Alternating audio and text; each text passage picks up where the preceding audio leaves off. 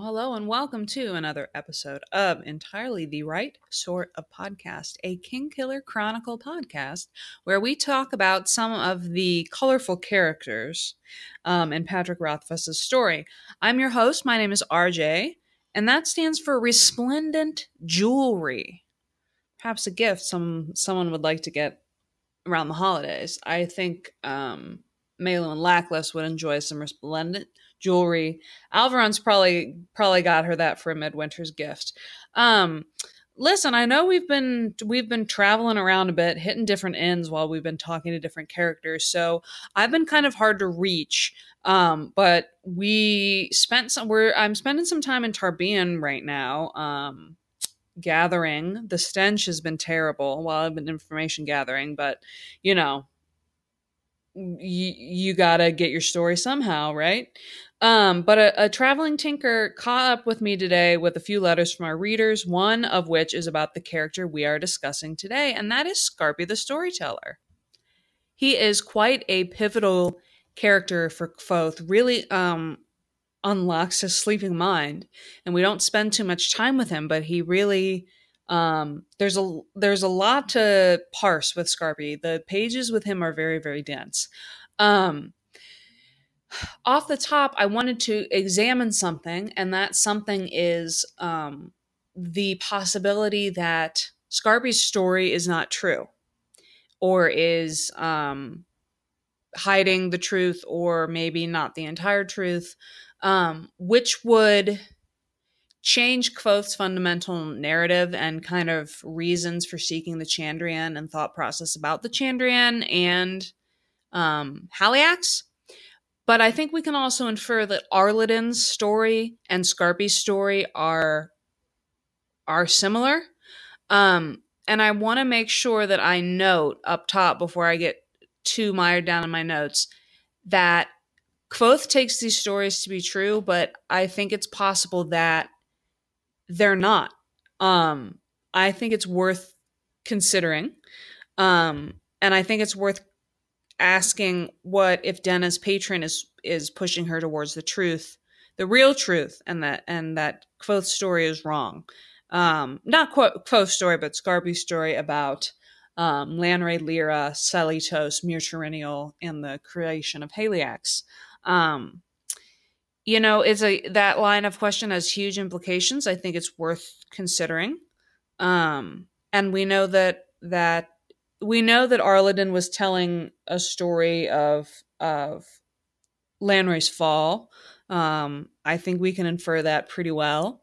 We know Arlidin was also looking for old names of the Chandrian, that he'd been researching them for, I think, at least 6 months, and that he did come up across a mention of someone cloaked in shadow or shadow-hamed, which confirms to me kind of solidly that Scarpy's and Arlidin's story were one and the same.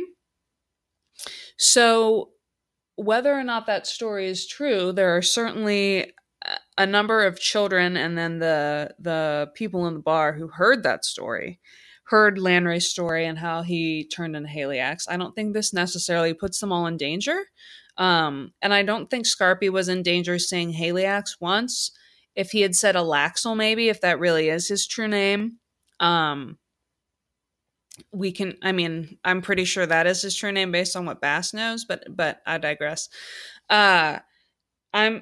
It's possible that anyone who heard Scarpy's story, though, is contributing to the din of whispers about the Chandrian that Kvothe mentions in the frame story, right? Because he said folk are going to be telling more and more old stories these days.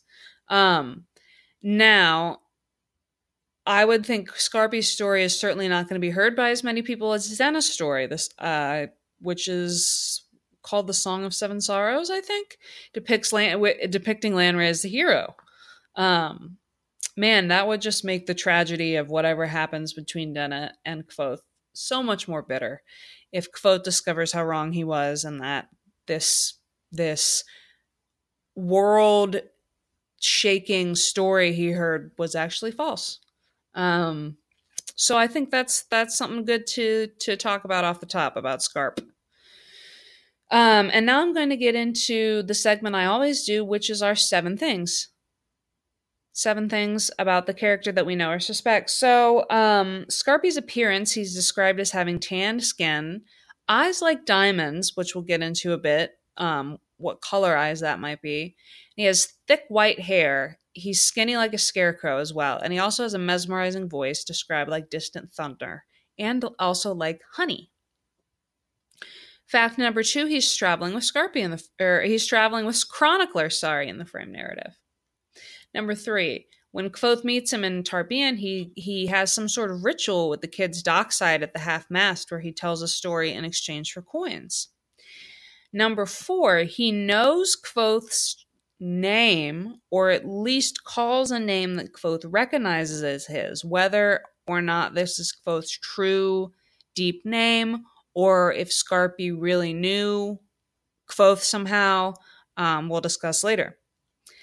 Number 5, he tells Kvothe and the other children a story of the creation of the angels the day after he tells the Lanray story, which he is then taken away for on a heresy charge. But number 6, Scarpy has friends in the church, he says, and he doesn't really seem that afraid of being arrested. He really stands up to the Talons.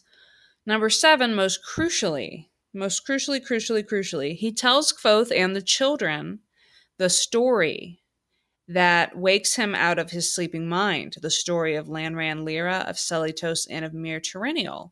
The story, as Scarpy says, of a man who lost his eye and gained a better sight.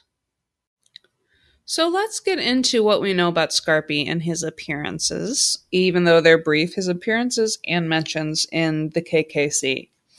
Kvothe learns about him his 3rd year in Tarbean, when Scarpy's been hanging out in the half-mast inn, dockside, telling stories, 6th bell. Kvothe is intrigued because he hears that the man promises a whole talent. If you ask him to tell a story, he doesn't know. So Kvothe goes, even though it's dangerous, pikes down dockside, as well as some guards that he'd rather not see again.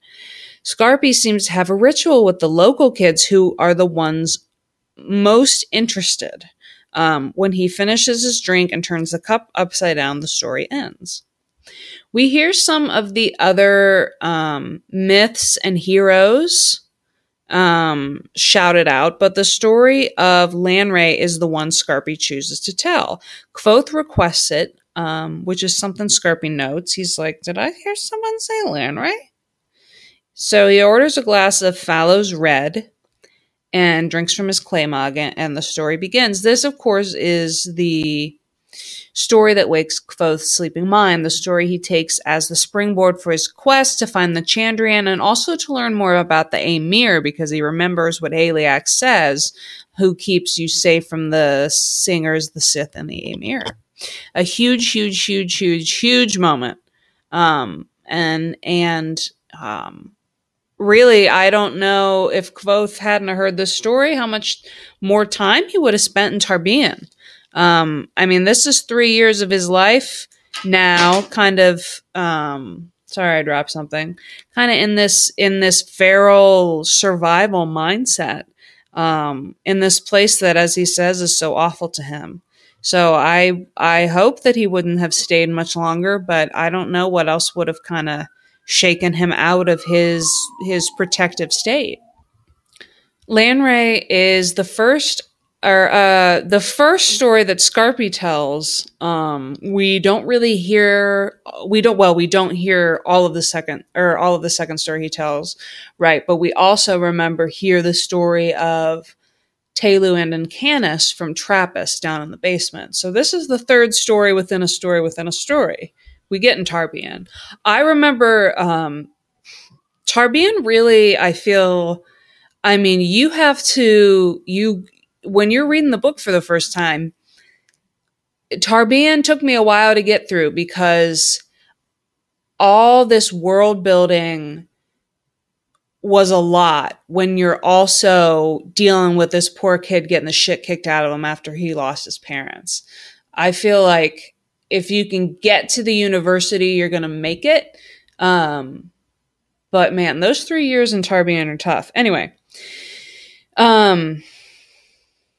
At the time of the frame story, remember, Scarpy is traveling with Chronicler. Kvothe makes a comment about them being rumor mongers, which I know I mentioned last episode. I found that an odd comment.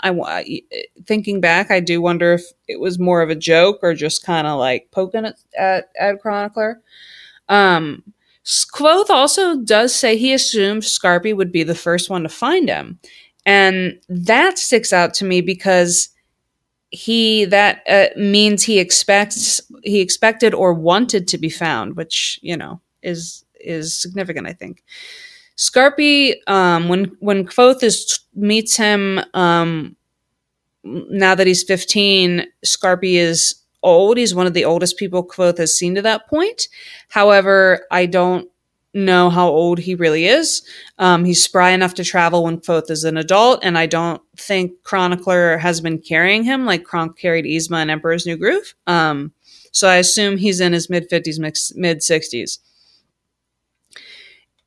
Again, with his description, he has eyes like diamonds and the body of a driftwood scarecrow, which are contradictory to me, maybe. Almost one, diamond sharp and keen and glittering.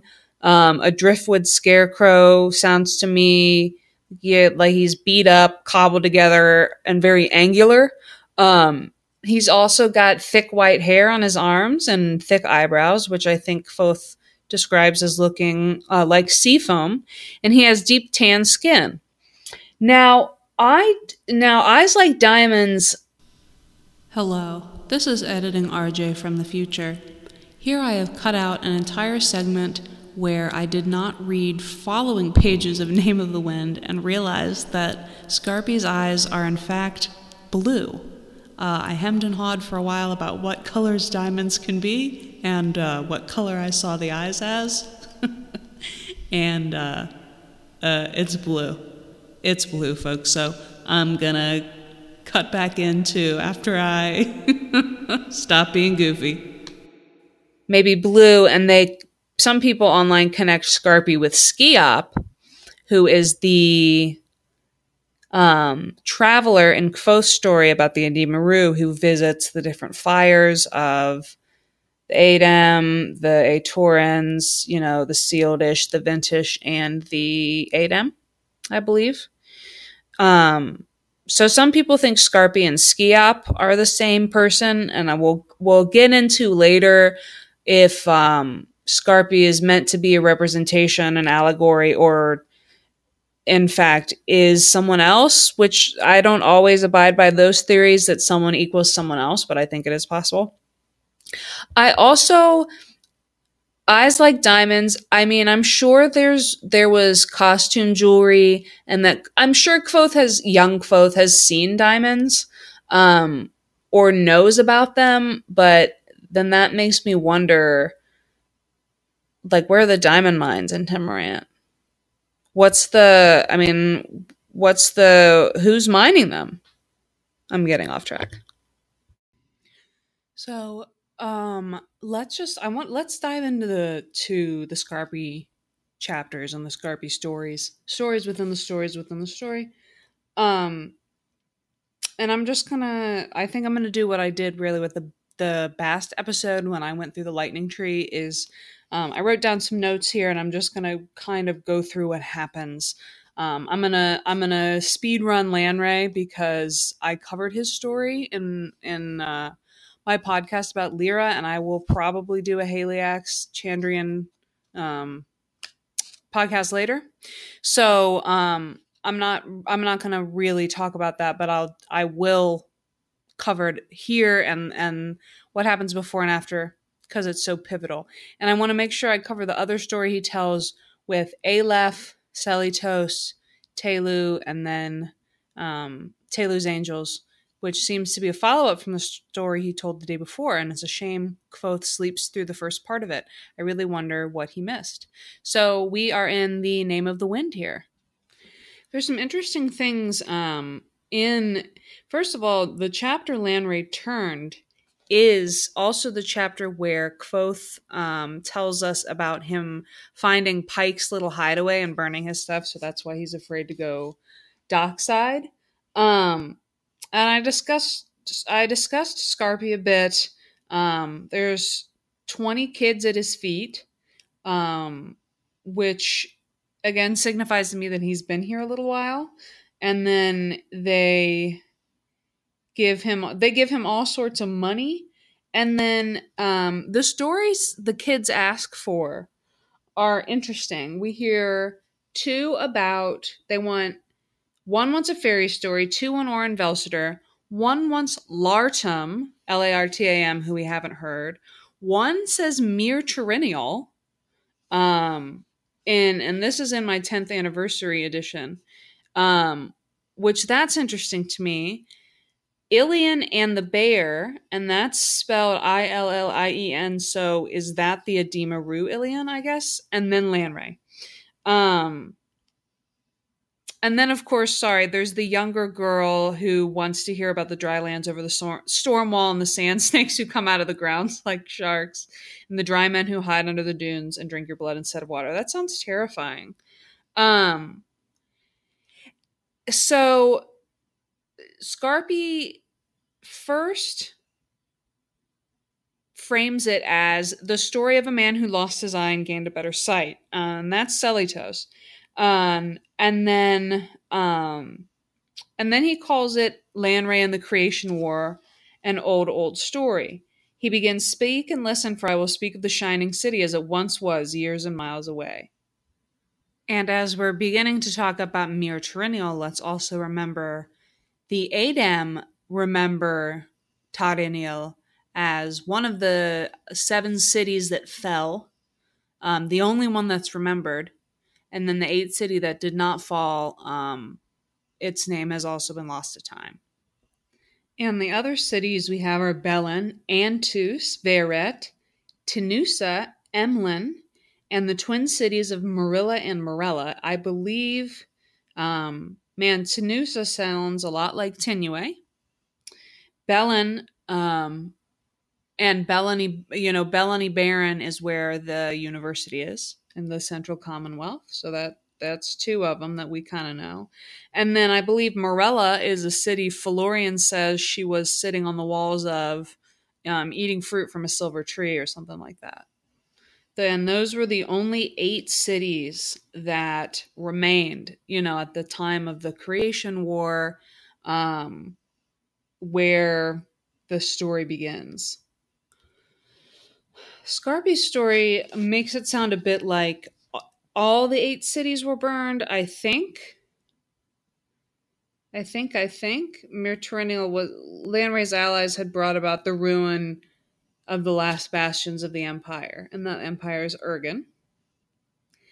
This story is just so mythical and scary and just beyond a time that I can imagine, right, with the world dark with war and these heroes able, this was the time of the knowers, the shapers, the namers, and man, this is well written. This shit is well written. Good job, Pat. And in reading this, Celitos does offer Lanray a choice, even though he sees him and sees his darkness. He does say, "Is there nothing then? No hope? There is sweetness in life. Even after all of this, I will help you look for it if you will try." And this is after Lanray has named himself Haliax, said, "I am no longer the Lanray you knew. Mine is a new and terrible name. I am Haliax, and no door can bar my passing. All is lost to me. No Lyra, no sweet escape of sleep, no blissful forgetfulness, even madness is beyond me. Death itself is an open doorway to my power. There is no escape. I have only the hope of oblivion after everything is gone and the Aelu fall nameless from the sky." Oh, whoops. Then it says right after that, okay, 6 cities destroyed, but that meant all was not lost. 1 city still remained. And then, in spite of all that happened, Celitos looked at Lanray with pity, and says, "Is there nothing, no hope? There is sweetness in life. Even after all of this, I will help you look for it if you will try. Lanray says, no, there is nothing sweet. I will sow salt, lest the bitter weeds grow. And that's when Selato says, look, my sight has never been clouded before. I fail to see the truth inside your heart. Um, and that's when he stabs out his eye. And in doing so, he says, may I never again be so blind. And the Lanray's enchantments fall off him.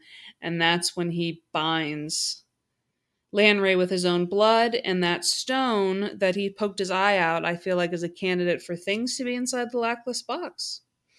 And again, Selitos dooms him until the Elu fall nameless from the sky.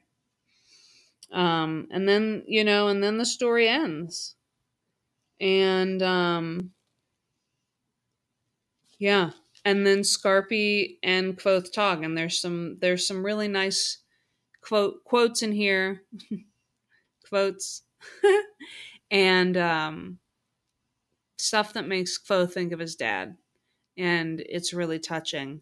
And then we kind of roll into his eyes, or rather his sleeping mind waking up. And let me clarify, his eyes are blue. They're diamond blue, according to my 10th anniversary. So sorry about earlier when I didn't know what color his eyes really were.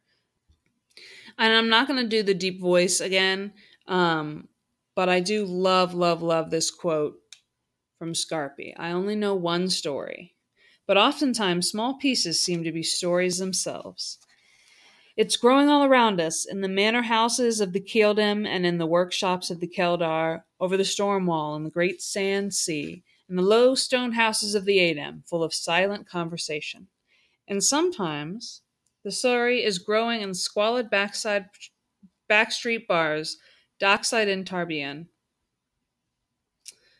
And then Kvothe asks if the story is true. And Scarpy says all stories are true, but this one really happened. If that's what you mean, more or less, you have to be a bit of a liar to tell a story the right way. Too much truth confuses the facts. Too much honesty makes you sound sincere. And Kvothe says, my father used to say the same thing, and that makes him emotional and start backing toward the exit. He says, I'll be here tomorrow. Or I'll be here if I can. And Scarpy says, I know. And when we get at chapter 27, his eyes unveiled. Sorry,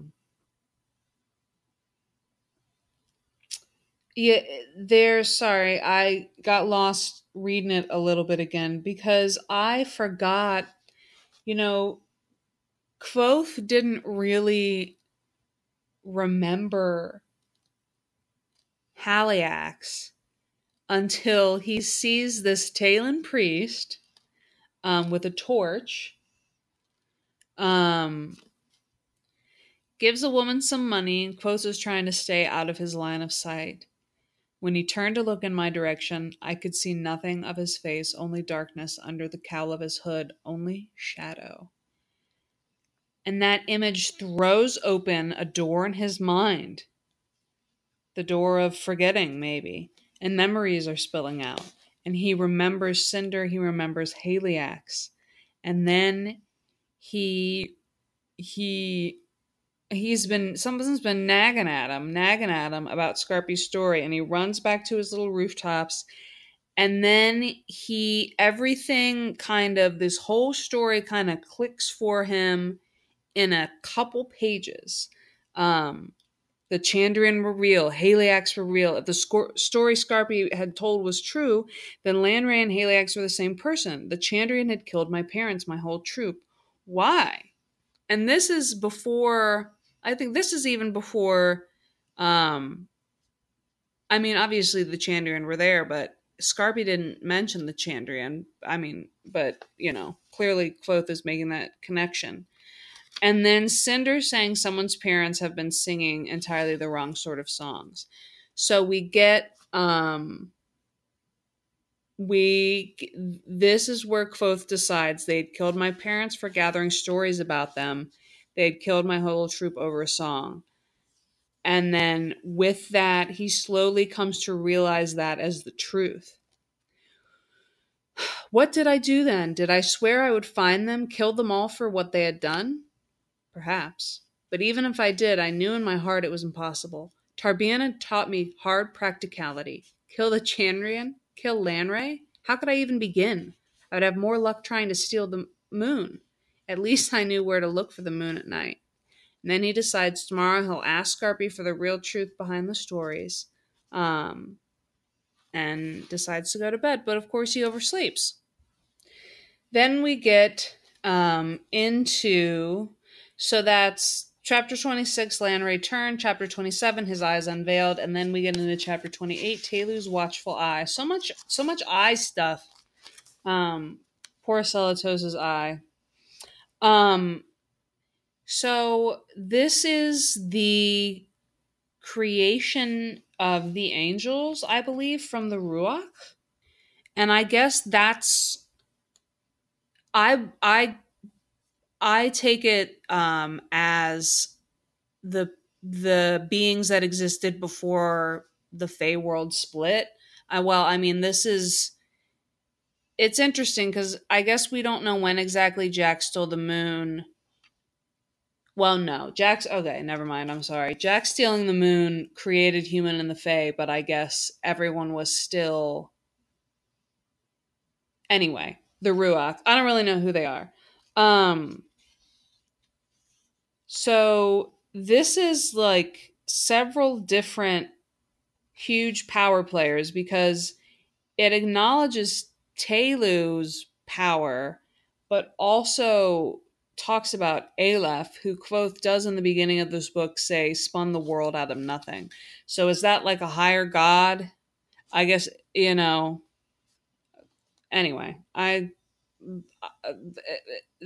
some of this is beyond me. Aleph says all personal things must be set aside, and that Celatos must only punish or reward what he witnesses from this day forth. And Celatos says, I'm sorry, but my heart says to me I must try to stop these things before they are done, not wait and punish later. And some of the Ruach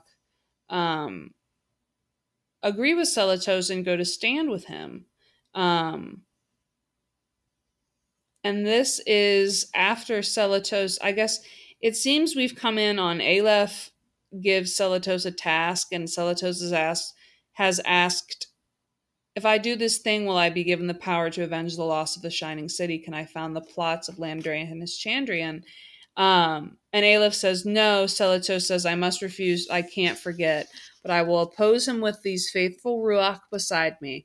I see their hearts are pure. We will be called the Amir in memory of the ruined city. We will confound Landrain and any who follow him. Nothing will prevent us from attaining the greater good. Most of the Ruach don't join him. Telu comes forward. And then Telu says, I hold justice foremost in my heart. I will leave this world behind that I might better serve it, serving you. And I believe that is meant to Aleph. So he kneels before him, his head bowed, his hands open at his sides. So we see Celatos and not really many are the first Amir. And then Telu, we get the name of Telu's angels, and we know the last two, Andon and Ordle, from Nina, who, remember, tore a page out of the Book of the Path, which is the Talon book. So, we have Tal Kirill, these are the ones who came forward with Telu. Tal Kirill, who had been burned but left living in the ash of Mir Terrenial. Dia, who had lost 2 husbands to the fighting, and whose face and mouth and heart were hard and cold as stone. Endless, who would not carry a sword or eat the flesh of animals, and who no man had ever known to speak hard words. Fair Geza, who had 100 suitors in Belen before the walls fell. The first woman to know the unasked-for touch of man. Lyselta, who laughed easily and often, even when there was woe thick about him. Emmet, hardly more than a boy who never sang and killed swiftly without tears. Ordal, the youngest of them all, who had never seen a thing die, stood bravely before Aleph, her golden hair bright with ribbon, and beside her came Andon, whose face was a mask with burning eyes, whose name meant anger. And we get into this, and so Aleph touches them and touches their hands and eyes and heart, and that's when wings tear from their backs that they might go where they wished. Then Aleph spoke their long names, and they were wreathed in a white fire. The fire danced along their wings, and they became swift. The fire flickered in their eyes, and they saw into the deepest hearts of men. The fire filled their mouths, and they sang songs of power. Then the fire settled on their foreheads like silver stars, and they became at once righteous and wise and terrible to behold. Then the fire consumed them, and they were gone forever from mortal sight. I know I've read those parts, some of that before, especially the wings part, because I skipped over its wings of fire and shadow, wings of iron and glass, wings of stone and blood. None with the most powerful can see them, and only then, with great difficulty and at great peril, they mete out justice to the world. And Telu is the greatest of them all. And then he's stopped. So this story too, I mean, really gives you a lot to chew on. And I don't think we really hear Kvothe mention this or question the Ruach. I feel like maybe this story wasn't as well, it wasn't as pivotal to him. He didn't hear the end either. And that's when we have two Talon priests and two church strongmen step up after the one guy says he's heard enough. The kids start running, except for three: Kvothe, a Sealdish boy, and a little girl with bare feet. The taller of the two priests, who we learn is named Endless, and I believe the other one's called Anthony. The taller of the two priests, people latch onto because he's said to have sunken eyes that smoldered like half-hidden coals, and a carefully trimmed beard the color of soot, which sharpened the edges of his knife-blade face. People think that this might be Cinder, actually, because of the black eyes and the sharp face. And because of Cathea's comment about you'd think a man with coal black eyes would make an impression when he stopped to buy a drink. But if that was Cinder, I mean, it's been 3 years since he's seen Kvothe. You'd think that he'd recognize him, right? Like, I don't think this is Cinder, but anyway. And Endless is a Talon justice, charges Scarpy with heresy, and then kind of has this little chit chat with the barman. And these priests just give me, the creeps, and it's just kind of building the tension. The other kids have left. Kvothe manages to catch Scarpy's eye, and he gives a little half smile. And Scarpy starts taunting the churchmen with his deep voice, even though they mock him and beat him up a bit. And he does say, it's not as if I expect you to bound off looking for Haliax in the Seven yourself. And then Scarpy starts saying something about Telu, and the justice says, do not speak his name. No. Scarpy says, come now, Airless. Telu hates you even more than the rest of the world does, which is quite a bit. And that is funny, but it's also like, do you mean that? Like, do you know Telu, man? And they kick him a bit. And Kvothe says, you have no idea how mercy, you asking me that you telling me that God should have mercy on my soul. You don't know how funny that is. And that's when he seems to address the air in front of him. And Scarpy says, you should run, Kvothe. There's nothing to be gained by meddling with these sorts of men. Head to the rooftop, stay where they won't see you for a while. I have friends in the church who can help me, but there's nothing you can do here. Go. And Kvothe is out.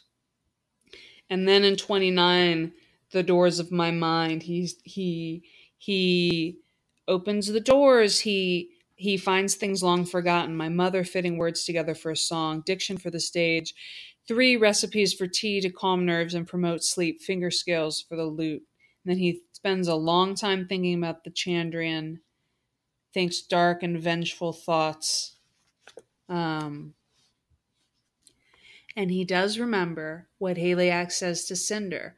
Who keeps you safe from the Aemir, the singers, the Sith, from all who would keep you, or from all who would harm you in the world? And Kvothe, little Kvothe is like, okay, you know, I don't know who the singers or the Sitha were, but everyone knew that the Aemir were church knights, the strong right hand of the Aeturan Empire. Not true, according to Felurian, and Will and Sim will debate that. Unfortunately, everyone also knew that there had been no Aemir in 300 years. They had been disbanded when the Aeturan Empire collapsed, but Haliax had spoken of them as they still existed. And Scarby's story implied that the Aemir had begun with Celatos, not with the Aeturan Empire as I had always been taught. There was obviously more to the story, more I needed to know. And isn't that just the story of Kvothe's life? What made my parents' song so different, he asks. And he says, there's only one place for me to go, man. I got to figure this out. He finds rhetoric and logic under all his stuff, his 27 pennies, his crude pair of salt dice, and his single tatty shoe. With the inscription inside, Kvothe, defend yourself well at the university, make me proud. Remember your father's song, be wary of folly. Your friend, Abinthy. And then we get into Kvothe going to the university for the first time. But man, there's just so much to parse in those chapters. Scarpy really gives Kvothe a lot to think about. And I didn't really mention this, but the second day, I wonder who asked for the story to talk more about Celatos and the angels and the Aemir, because it seems like that story picked, that second day's story that Kvothe came after morning, like, who asked for that story? Because that seems like a direct follow-up, direct sequel. Maybe the kids thought that story was a banger and they wanted to hear it again, but unfortunately there were more people than last time in the half-mast, and poor Scarpy got carted off to church jail. The Talons really are not good, really seem like good people, especially in Tarbean. There's just kind of like, there's definitely, well, except for Trappist, who we probably think was a Talon. He seems like a good dude, but it seems like they manipulate the kids or steal the kids or do something bad with them when they go into the church. And that creeps me out. I don't like that. So I'm glad the Talons didn't get Kvothe. And I'm hoping that Trappist is secretly Scarpy's friend in the church and that someone can get him out. Of course, if he's secretly Taborlin or Skiop or someone, he might be able to bust himself out. So let's get into some theories. And then after the theory discussion, I'm going to read a couple letters, like I said, that arrived from the Tinker. So these first couple theories I'm going to talk about are ones that I have seen discussed most often in my 7 years of Kingkiller Chronicle fandom. And the first one is, how does Scarpy know Kvothe's name? Does he call his true name and Kvothe just hears it as Kvothe? His long, deep name? Or does he actually know Kvothe somehow? Now, people did believe. First, want to shout out listener Jim. I'm going to read a longer letter from him later, but he did have this similar question about Scarpy. I think a lot of others always have. Now, I know I've said that I thought maybe Arliden met Scarpy somewhere along the way, and that's how Scarpy knows Kvothe, but some people think there are holes to poke in that theory, and I know other people think Scarpy is one of the great people in the past like a namer or a knower or a shaper or a listener. I guess it's most possible out of all of those. I might have made listener up. Namer and knower to me are the most possible for Scarpy being that. I don't even the Fae listener name or knower shaper stuff is way beyond me. So anyway, back to my kind of basic assumption that Arleden knew Arleden somehow had met Scarpy and that's how he knew quote that doesn't really make sense.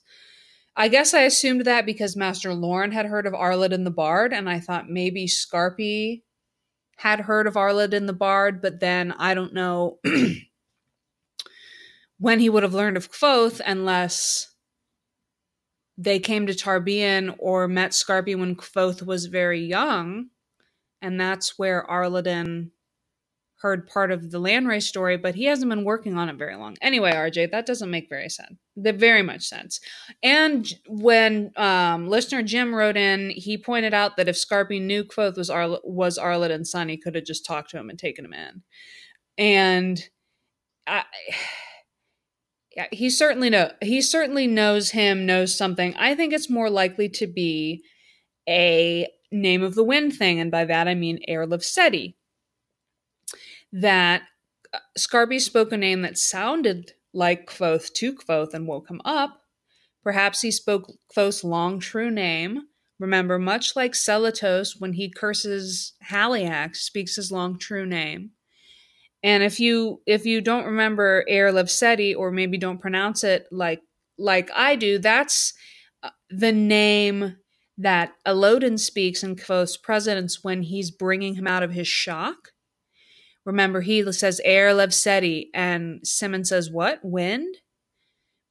Intimating to me that's truly the name of the wind, and that it also, remember, when they're in the crockery, Elodin says Sire Basalian or something like that, and I think that's the name of copper because it rips through the wall. And remember, other names like iron and fire, we just hear their calling names when Kvothe tells us he hears them. I have to say, I don't really know where I come down on this question now that I'm gonna set aside the Arleden theory, the connection to Arleden. It doesn't really make sense. I guess the only reason it would make sense is if Scarpy is connected to the Chandrian or the Aemir or something somehow, and heard it through the grapevine that someone's out here digging up the story of Lanray and Haliax. But Kvothe never gave his name to Cinder. So I'm just talking nonsense at this point. And I don't want to give you guys nonsense. I try to give you guys delicious, nutritious, thought-provoking content every month or so. And 60% of the time, it works every time. So I'm going to move on from that one. I don't know. I think it's most likely that he is a knower or a namer. Scarpy is, and I'll get into this later, he's somebody, right? People online like to theorize that Braden is Cinder, right? And that Denna is the moon or Denna is the wind. And that Kvothe is Taborlin or Elodin is Taborlin. So we'll get into all that later. Question number 2. I talked about this off the top a bit. Is Scarpy's story about Lanray true? What about his story about the angels? And I put this in bold in my little notes. Maybe I should start sharing my little notes. Remember that Scarpy says you have to be a little bit of a liar to tell the story the right way. What I interpret that as embellishing, not actually lying about the details of the story, but, lying in a little white lie kind of way. Not in the fish was this big and you're saying it was 5 times bigger, but just, something smaller, like the fish fought you a little more than it actually did, or that anyway, I haven't fished in forever. All right, let's reel it in.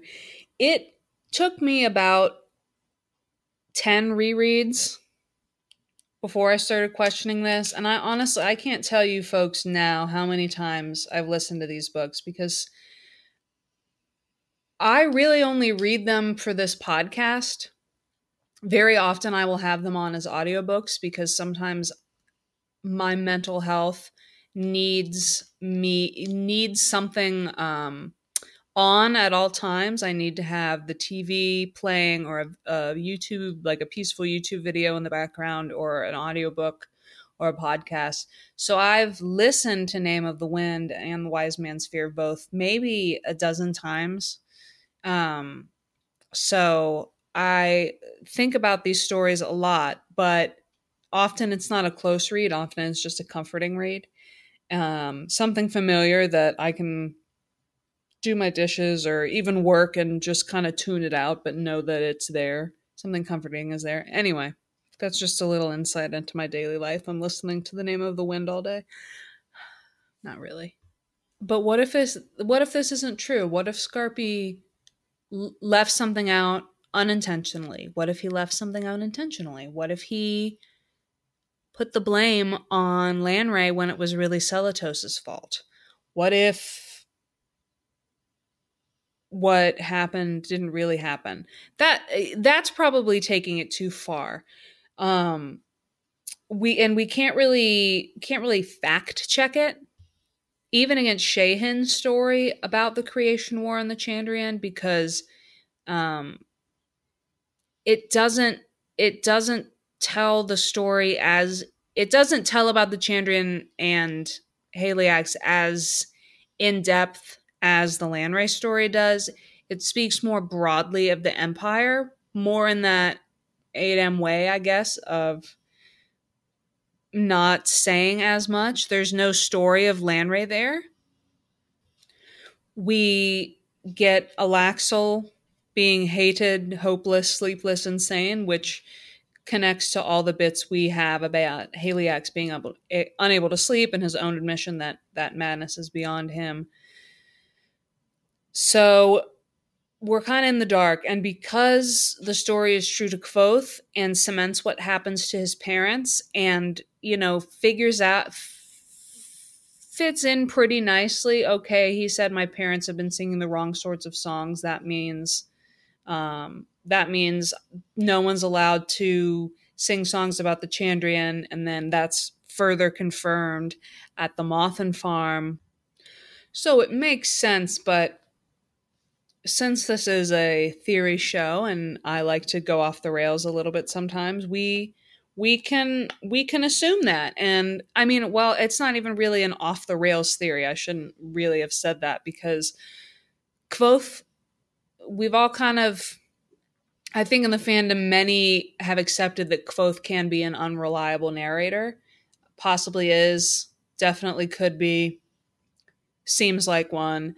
So why can't Scarpy be? Again, I don't want to harp on this too much because I don't think it's that deep, but when Scarpy says you have to be a liar, again, to tell the story right way, he said when Kvothe asked him, is it true? Was this story true? Scarpy, that's when he drops the little line about having to be a liar to tell the story the right way, but he also says this one really happened, if you know what I mean. So he does dodge the question. Yes, what happened. I didn't necessarily tell it to you truthfully. I'm going to link on Reddit to a thread where someone pointed out there might be a deeper connection between Iax, between Iax and Lanray that Scarpy's story misses. And the theory said Iax might have possessed Lanray before or after Lanray defeated him. Thus the phrasing, I am no longer the Lanray you knew, my name is Haliax, and the obvious link to Iax. First of all, Lanray probably knew who Iax was, because Iax stealing them. Yeah, Lanray definitely knew who Iax was. What am I talking about? Because Iax, I believe, was the great enemy, right? Spoke to the Cathay before he stole the moon. My assumption was that Lanray named himself after Iax because he had been so marred by darkness after Lyra's death and his inability to die that he named himself after Iax as kind of a self-punishment. Um, but if he was possessed by Iax, or if Iax was a skin dancer, the phrasing "I am no longer the Lanray you knew, my name is Haliax," and the obvious, that obvious link to Iax. I like that theory. I'm going to try to remember to link it. And if that's true, I wonder if somehow, I mean, if Iax has been, well, if Iax has really been out this whole time and working through Lanray as Haliax, that's interesting. That might change the whole thing. Because it wouldn't be, I mean, that might change the whole, yeah, that would change the whole reason for Haliax's mission if it was really Iax in there instead of a beleaguered, unable to die, unable to sleep Lanray. I'm blowing my own mind right now, guys. I'm just like staring off into space thinking about this. Thanks, Reddit. But if that's true and Lanray's possessed, I wonder if he can somehow be redeemed.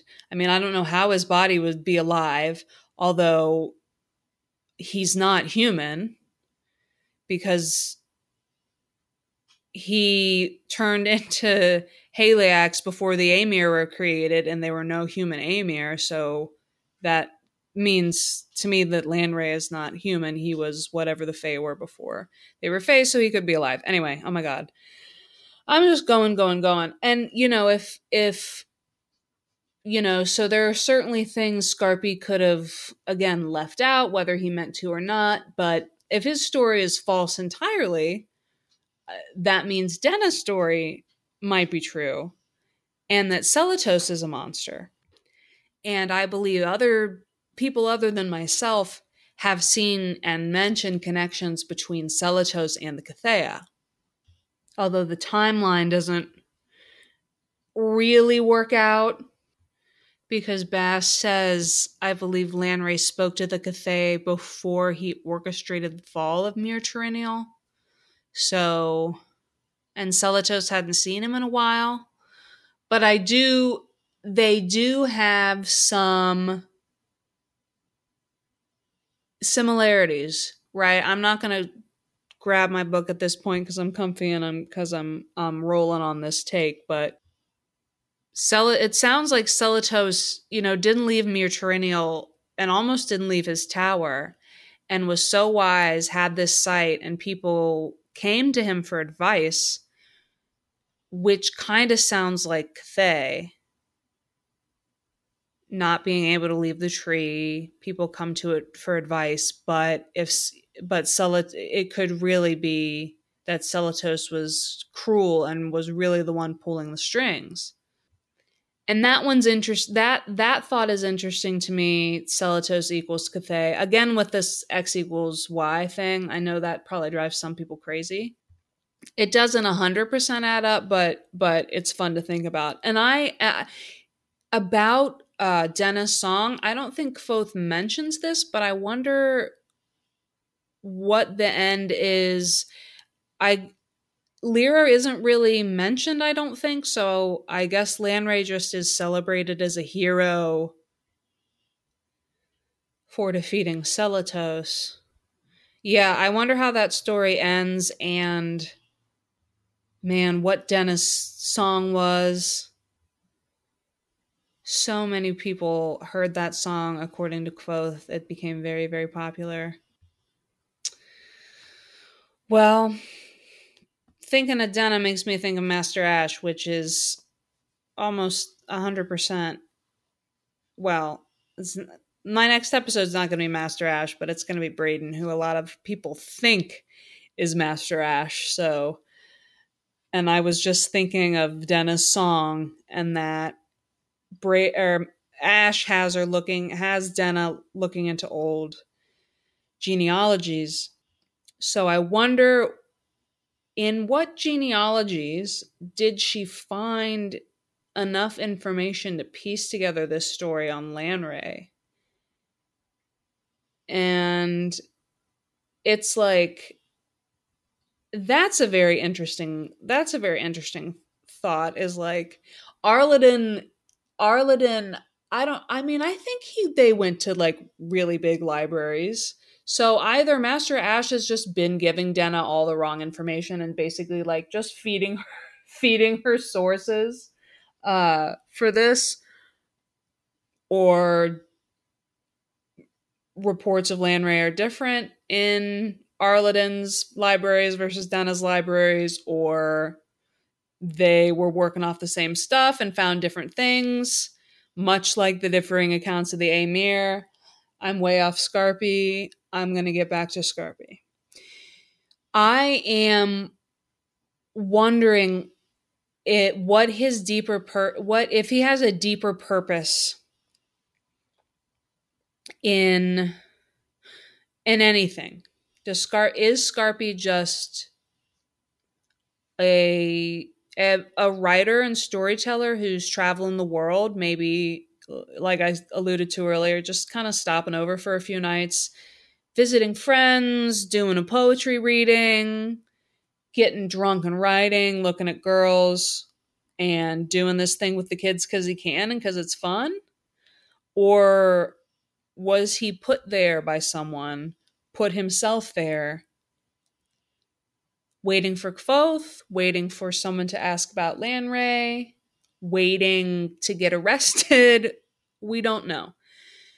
I want to address some of the Scarpy equals A, B, C, D, E. I've seen in my recent research, not necessarily saying Scarpy is these characters, but mentioning him with Skiop, the guy from Kvothe's story. We already talked about him. I don't need to explain him again. Sorry, I'm recording this on a different date than I recorded the other stuff. Celatose himself, maybe Cathay. There are Cathay, that could be a tenuous link, and I kind of threw Ilian in there because why not? I think Skiop, who, as someone who became a storyteller with the Adema Rue, would be, and they both have those diamond blue eyes, would be a fascinating one for Scarpy really to be, because that's such a well-known story to Kvothe's family. But I'm not sure. I'm not sure about that one. Cathay is interesting because there's some connections I can make there. However, since it seems like Cathay can't leave its tree, then that might not really be the case unless it's like the Cathay's power is held in the tree and its tendrils reach out. And we know Scarpy's mobile. Scarpy does not seem overly malicious like the Cathay. He seems, I don't know, but not like that. He doesn't really send Kvothe into the world like an arrow shot, because Kvothe does not quite unlock the story about the Chandrian until later. Well, I guess you could still make that argument that he's like sending Kvothe out against Haliax, but Cathay points him after really Cinder.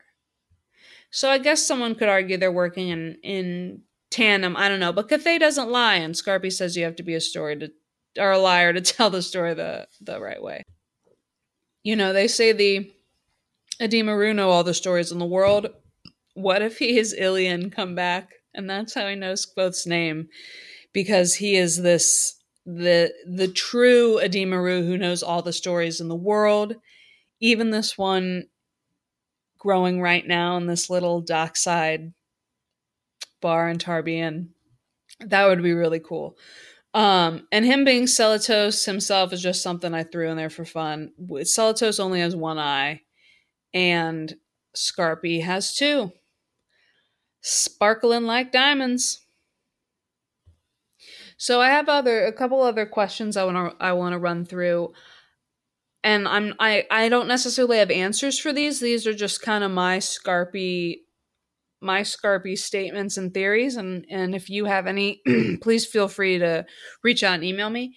I'm wondering how long he's been in Tarbean telling stories. It seems like at least a little bit, right? Because he's gotten a crowd of kids, and Kvothe has heard about it down in Trappist's basement. Although Trappist's basement seems like the place for hot gossip.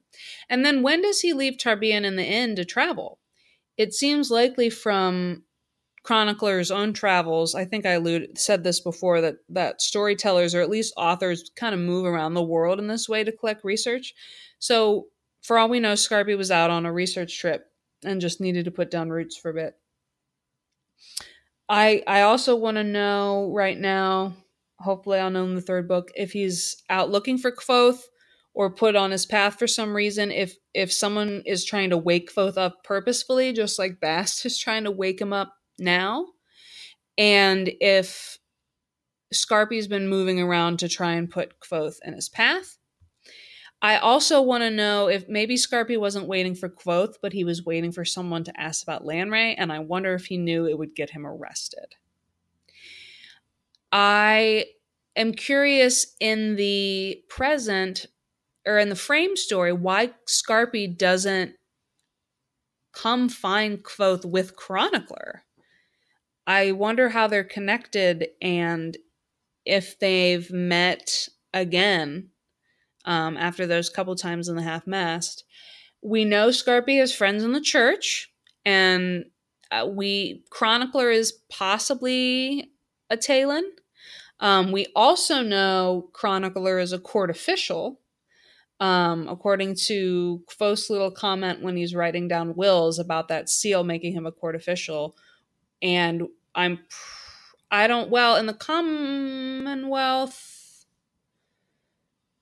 the Commonwealth, the church has courts. I don't know about in Ventus, which is where I think Nowhere is. Anyway, and I love the note that so there's a connection between him and Alxadal. And again, I think I mentioned this before, so excuse me for going over myself. But they both, when they're telling Kvothe the story, order Fallow's red wine, drink it out of the clay cup, and when they're done with the story, they set the clay cup upside down when the story is done.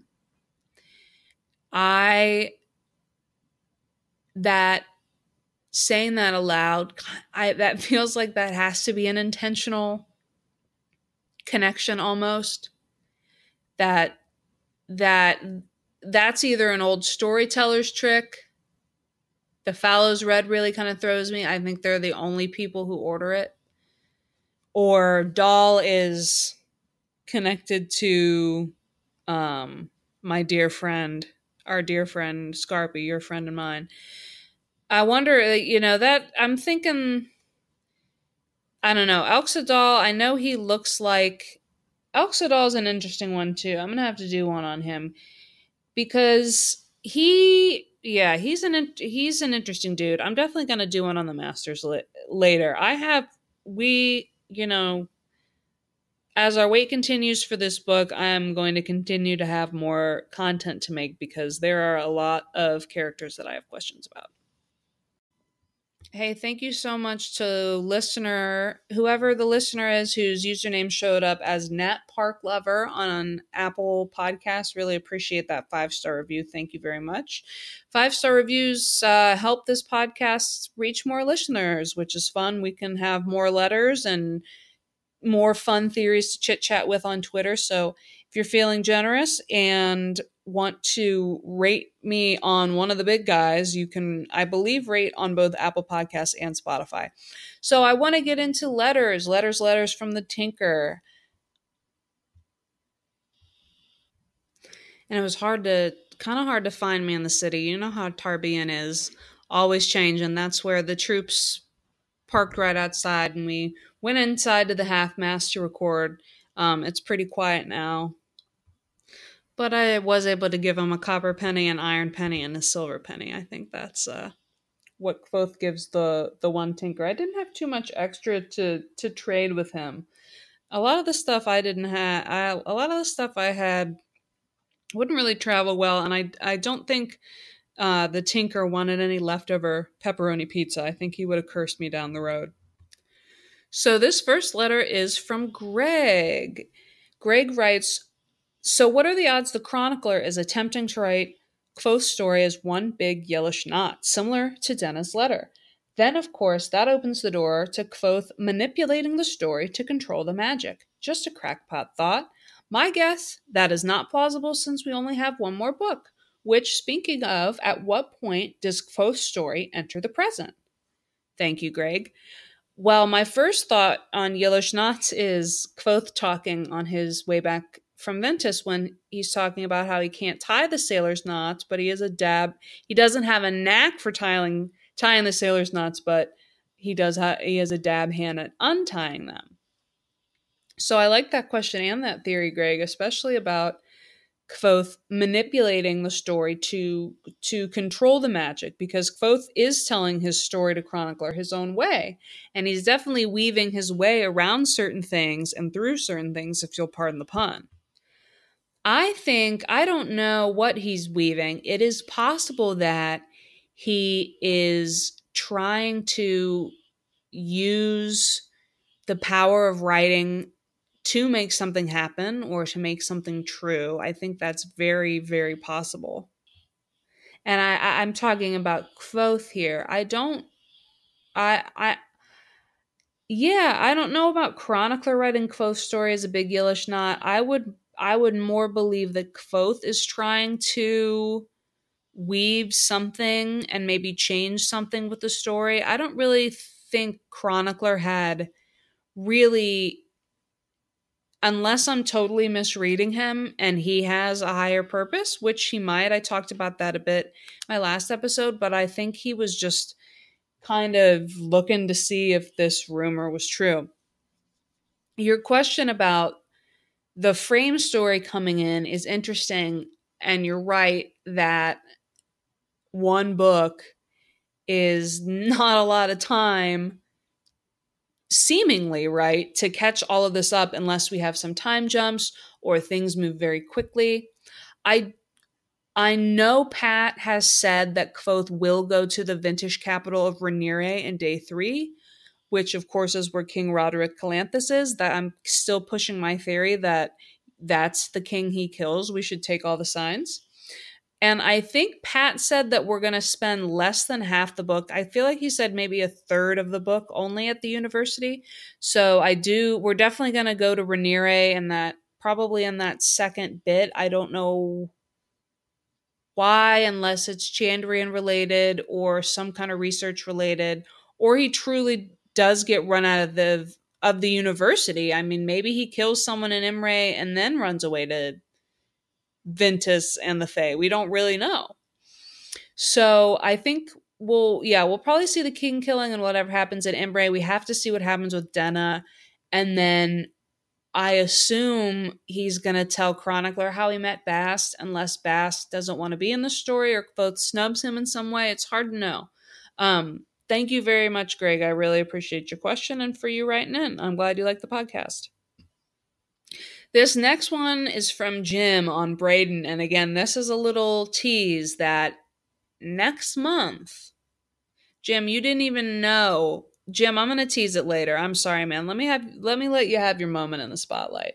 I'm going to read your letter first. Jim says, by the way, another thing that's been bothering me recently, I wonder if you have a take on.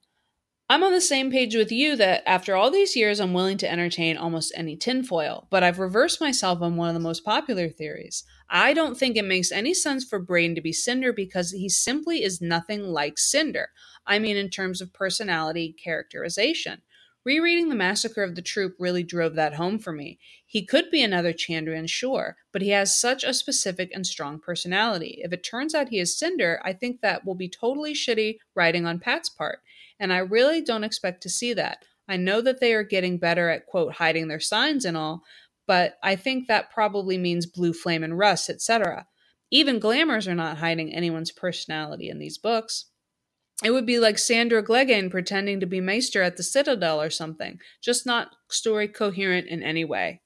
Thank you, Jim, and I'm pretty sure I've only seen a few episodes of Game of Thrones in my life, but Sandor's the Hound, right? I'm gonna have to look that up later.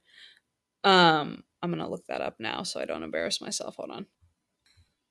Yeah, I just looked it up, and yes, it is.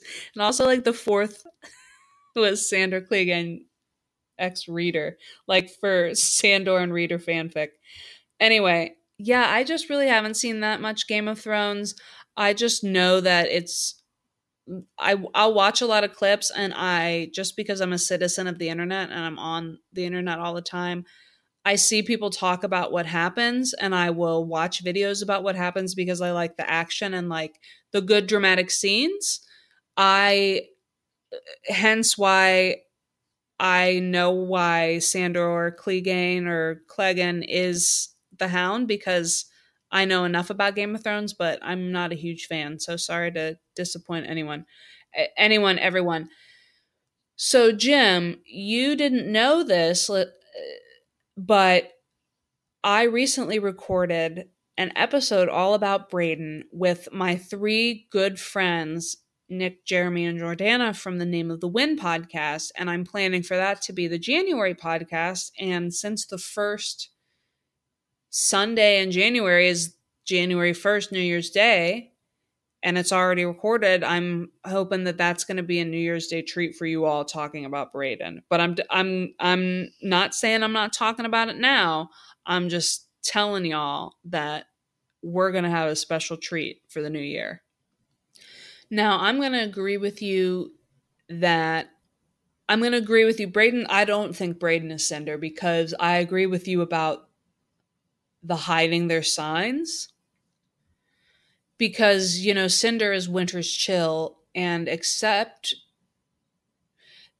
people who think Cinder is Master Ash will point to the fact that it was cold in the fishery and the glass cracked the day there was the fire. That was also the day Denna met Ash. But I don't know. We know Ash is around in Severin, and we don't hear that it's getting cold. Like, we don't really hear about things getting weirdly cold anywhere else. So if Ash is Cinder, and I know you weren't talking about Ash, but since a lot of people also think Brayden is Master Ash, and we know we think from Cathay here that Master Ash is cruel. We talk about him beating Denna with his walking stick. Now, people have argued that that's wordplay, and Cathay really means it's all a game to him, because Cathay's talking about him beating her in a game or beating her in practice. Denna has a good relationship with this guy and is asking him to help her defend herself. And she is getting beat and she is getting welts, but it's from like training. Some people say that rather than,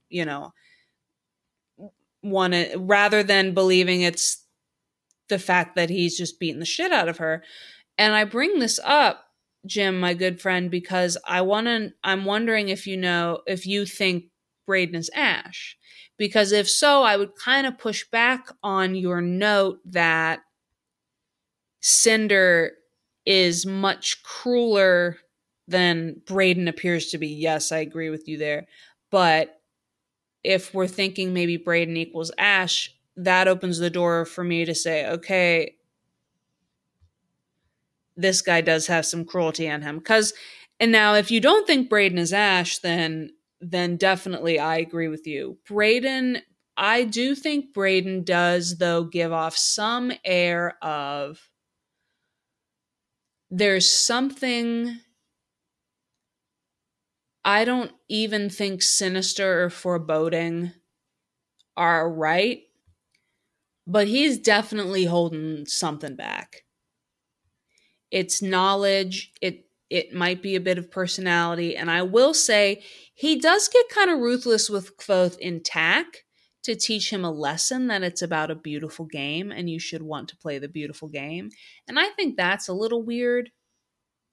I think he's just a little weird. And I think it goes beyond eccentric into kind of okay, dude. Like when people like he's just a little bit too intense about Tak. But otherwise he seems perfectly fine. I think if Braden has a mask on, it's hiding that wolf that's inside him. That wolf's cane, that wolf's head cane, because he said to have owlish eyes, but I definitely think that that man is a predator. And I'm going to leave it at that. So I'll see you all on January 1st, barring any editing complications. In a little post holidays down quiet time, it might be nice to put this together. So hopefully I'll see you on the 1st. Thanks for letting me be a little late on this. I just was a little sick around Thanksgiving, and then you know how all that, you know how Thanksgiving, well, I'm sorry. Many of you might not know how Thanksgiving goes, but hopefully you understand me when I say that family time around the holidays is special and stressful, especially when there's travel involved. So just a whole lot going on, but I'm always excited to be with you guys. I hope you enjoy this one. I record this in bits, but it looks like it's going to be a decently long one, and I hope everybody enjoyed it. I hope everyone has a happy and healthy holiday season. I'll see you soon. Keep breathing. Drink some water. Change your sheets. This is just life advice now. Don't forget to wash your legs and your feet. Tell people you appreciate them while they're still here. That got deep. Take care of yourselves and each other. Don't let Incanus catch up to you this midwinter, and enjoy yourselves. Until the next time, I'll see you where the roads meet. May all your stories be glad ones and your roads be smooth and short. Goodbye.